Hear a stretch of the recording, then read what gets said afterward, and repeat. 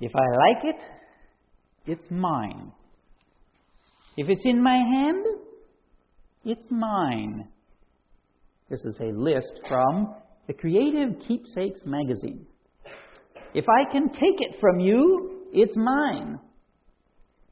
If I had it a little while ago, it's mine. These are, will this surprise you, the top 10 rules for toddlers. Yeah. If it's mine, it must never appear to be yours in any way. If I'm doing or building something, all the pieces are mine. If it looks just like mine, it is mine. If I saw it first, it's mine. If you are playing with something and you put it down, it automatically becomes mine. If it's broken, it's yours. Why are toddlers so intensely interested in what is and is not theirs? Because they are working out independence. How do you be independent? But it's not just toddlers. Teenagers really struggle with independence. They come out of the dressing room at the store wearing something that no other human eye should ever be forced to see. And you don't even have to say anything. You know, the look is enough. Well, it's my body and I'll put whatever I want on it. Not as long as I'm paying for it, you won't. Be home by 10. It's my life. I'll come home whenever I want. Not as long as you're coming home to my house. There were days when I really understood Bill Cosby's dad. I brought you into this world and I can take you out. Yeah. Toddlers and teenagers can be pretty incredibly selfish in their attempts to grasp independence. And so, can we? So how do we work out our independence? How do we understand our independence as followers of Jesus Christ? Well, we could start with our dependence. Like teens and toddlers, our lives are actually defined more by dependence than by independence. And our primary dependence is on, into God. The first of our 5 points today is also the beginning of our understanding of dependence. You could call it the genesis of the concept. In the beginning, God created the heavens and the earth. All things are created. And all those things are created by God. So God made the house. Okay? And the Spirit of God was hovering over the face of the waters.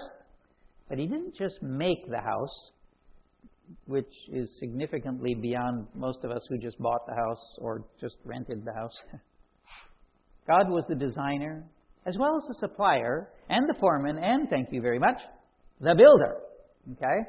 In the beginning was the Word, and the Word was with God, and the Word was God. He was in the beginning with God. All things were made through Him, and without Him was not anything made that was made. It was all made by Him. He owns it all. We live in His house. And very much like teens and tots, we are utterly dependent on Him for all we have and need and want, for that matter. If God created all things, then it logically follows that we are created. So God created man in His own image. In the image of God, He created him, male and female. He created them. If God created us, both male and female, then we belong to Him. It's not your life. It's not my life. We didn't make our lives. They don't belong to us. But wait, didn't God give us our lives to live however we want? Really? Where'd you read that? Our lives were never given to us to live however we like. I mean, sure, humans are allowed to live their lives the wrong way and pay the consequences, some of which are eternal. and some of which are temporal. They last as long as we do on this earth, even sometimes ending a person's time on this earth. I mean, if anybody could say, I brought you into this world and I can take you out, it would be God, wouldn't it? It's not your life. It never was. Which brings us to a sub-point of our first point. If we are created, then we are finite. 3,000 years ago, a very wise man wrote, when I applied my heart to know wisdom and to see the business that is done on earth, how neither day nor night do one's eyes see sleep, then I saw all the work of God, that man cannot find out the work that is done under the sun. However much man may toil in seeking, he will not find it out. Even though a wise man claims to know, he cannot find it out. Anybody who says, I got a bead on what God wants in life, is an idiot. Okay? That's what he's saying there. Yeah, but that's the Old Testament. We live in the church age. The Holy Spirit lives in us, so we can know God's plan. Well, maybe some little part of it, but oh, the depth of the riches and the wisdom and the knowledge of God. How unsearchable are His judgments and how inscrutable His ways. For who has known the mind of the Lord, or who has been His counselor, or who has given a gift to Him that He might be repaid? For from Him and through Him and to Him are all things. To Him be glory forever. Amen. Within that strange exception to the rule we call inspired Scripture, we find that we cannot know the mind of God apart from the Scriptures. And a little extra, which we've dealt with at other times. We cannot counsel God. Can't really help Him figure it out. We can't give anything to God that He didn't already give to us. For from Him and through Him and to Him are all things. God created all things. The second point to understanding dependence is that God sustains us. And He is before all things, and in Him all things hold together. Albert Einstein, and most any other physicist, would tell you that the most important rules to understanding the physical universe are the first and second laws of thermodynamics. The first is that nothing can come into existence or cease to exist without a cause. We've already said that God is the cause, creator of all things. The second is entropy. Everything tends to disorder. If a teenager has a bedroom, you know this to be true. Okay? The useful energy of all things is winding down. Everything is getting cold. To say it one more way, all nature needs to be held together. Of Jesus, the writer said, He is the radiance of the glory of God and the exact imprint of His nature, and He upholds the universe by the word of His power. We are dependent on Him for our continued existence. It has often been said, if God blinked, the universe would cease to exist. Fortunately, it is not in the nature of God to blink. But, anthropological metaphors aside, it is true that the universe exists only because it is the will of God for it to continue to exist. And while we're at this, let's recognize that the nature of things being what they are, we are dependent on Him for any good that is in the world. Paul wrote this apparent enigma. The mystery of lawlessness is already at work, only he who now restrains it will do so until he is out of the way. There will come a time when evil on this earth will overwhelm good. This is a time christened the tribulation, when the Holy Spirit will let the world go. It will be the worst time in earth's history. Good will be scarce. Evil will predominate. All right. All that is was created by God. Thus, we are created, we are finite, and in this world we are dependent on God for the good in our lives. All of which leads us to our third dependence point. We are fallen. And God saw everything He had made, and behold, it was very good, and there was evening, and there was morning, the sixth day. When God was done creating, He declared that all that is was created good. But with the potential for being perverted into evil, the Lord God commanded the man, saying, You may surely eat of every tree of the garden, but of the tree of the knowledge of good and evil you shall not eat. For in the day that you eat of it, you shall surely die. God allows the possibility of humans to declare independence in a wholly unhealthy way, or not. And temptation arrives. But the serpent said to the woman, You will not surely die. For God knows that when you eat of it, your eyes will be opened, and you will be like God, knowing good and evil. Don't trust God. Don't be dependent on Him. You can be independent. Trust yourself. Trust me.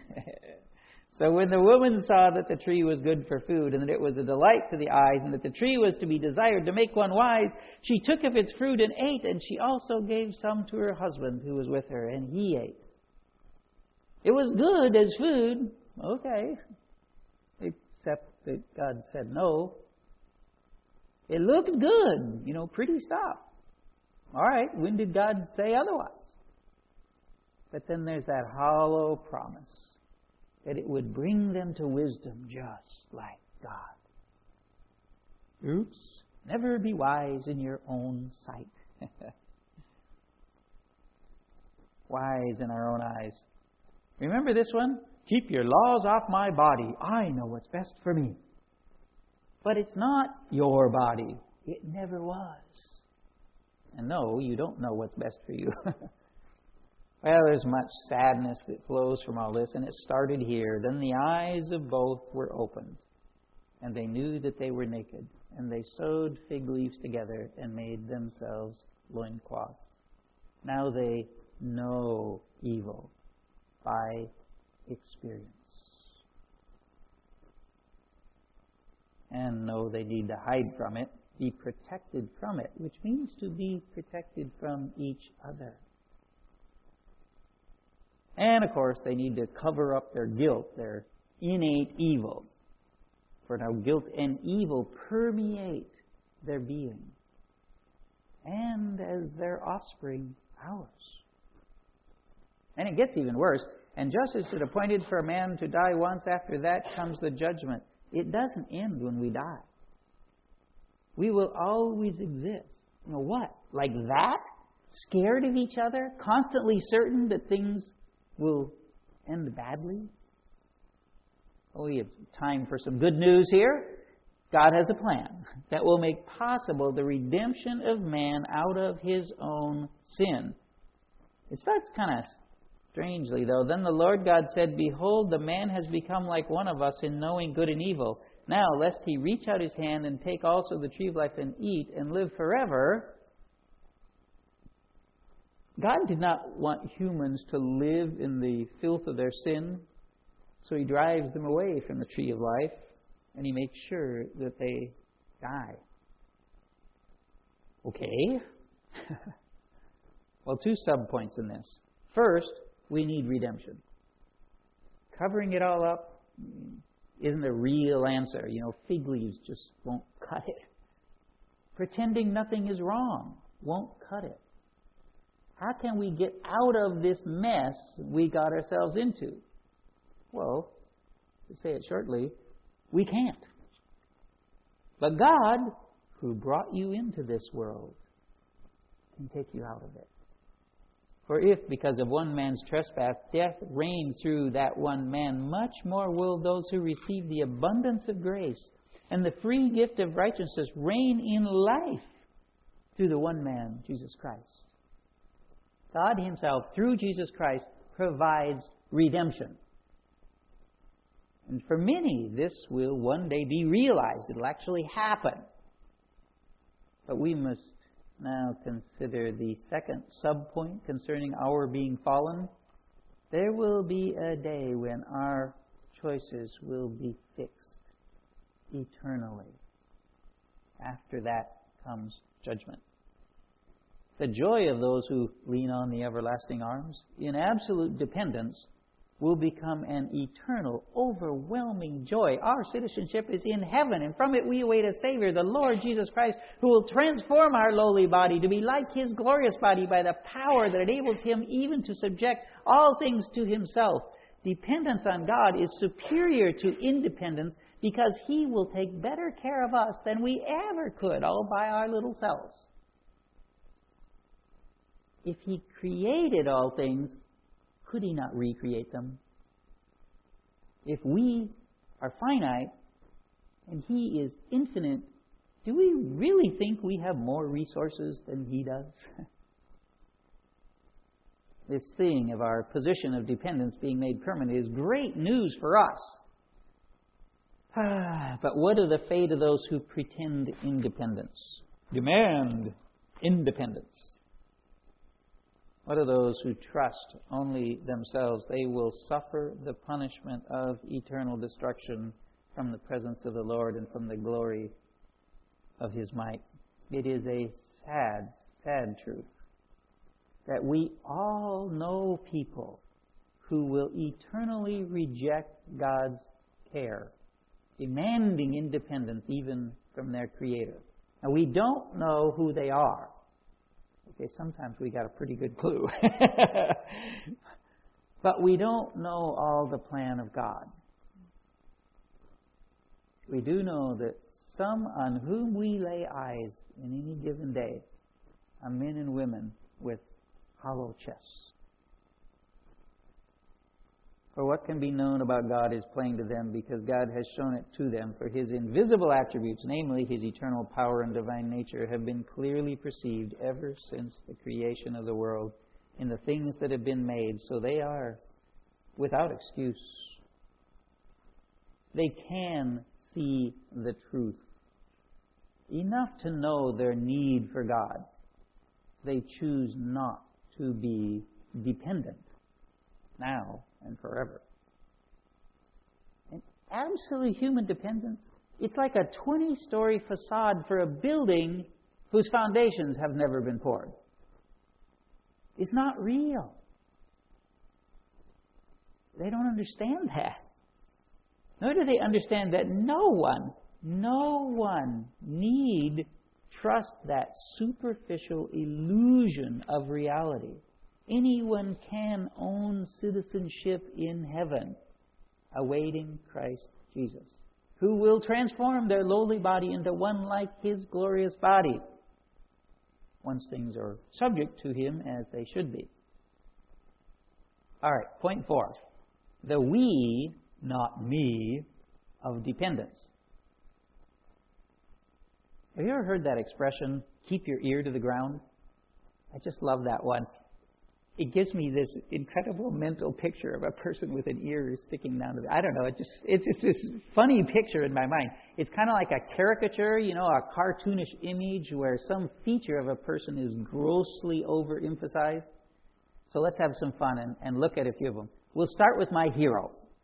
Anybody? Albert Einstein, that's right.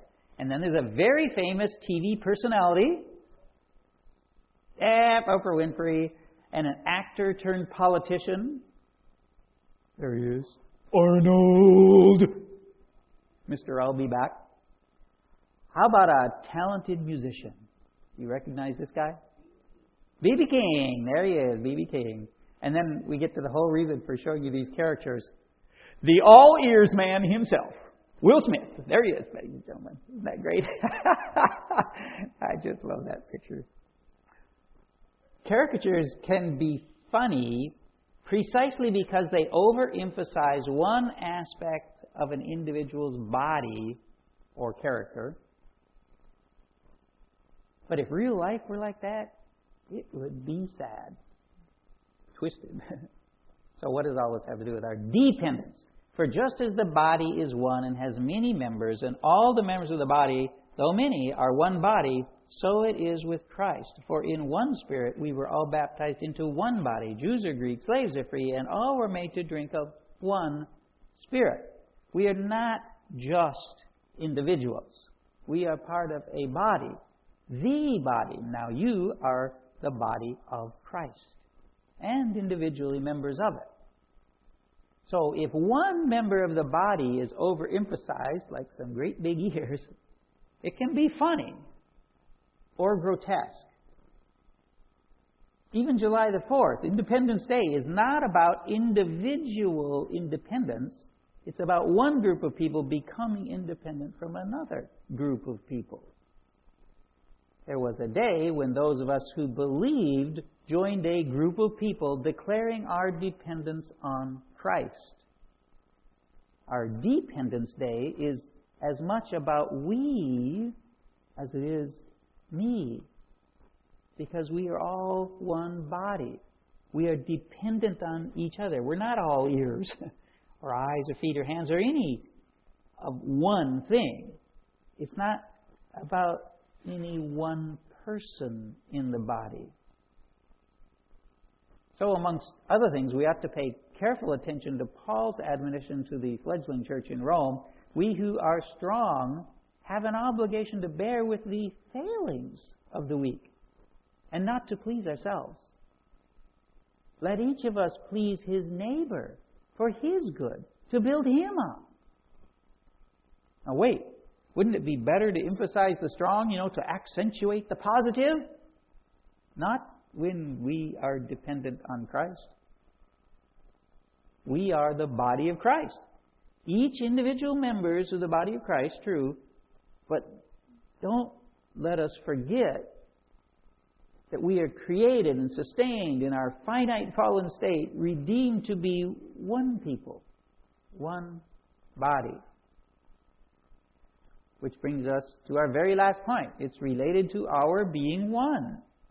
It's related to our love for those who are not yet assured of the joy that will last forever. Not yet members of the body.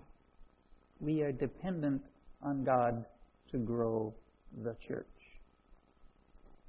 The Apostle Paul was a man given great revelations and visions.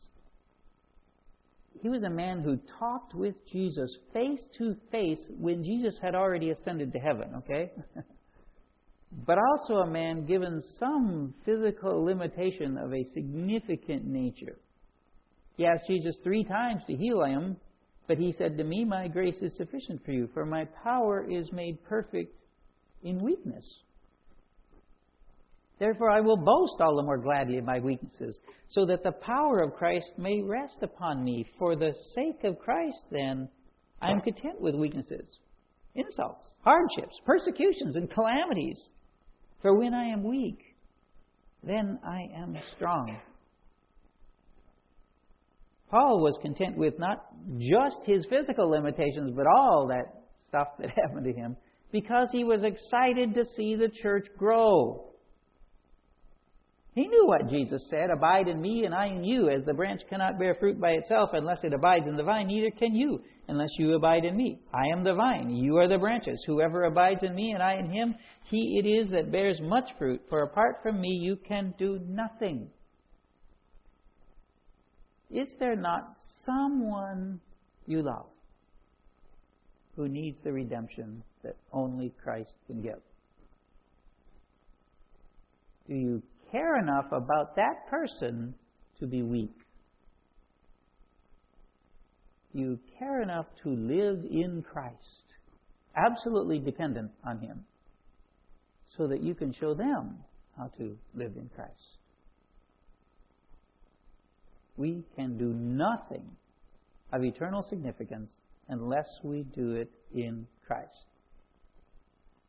We must have our minds on heaven, the new heaven and earth, the new creation where all things are perfect and joy overwhelms us.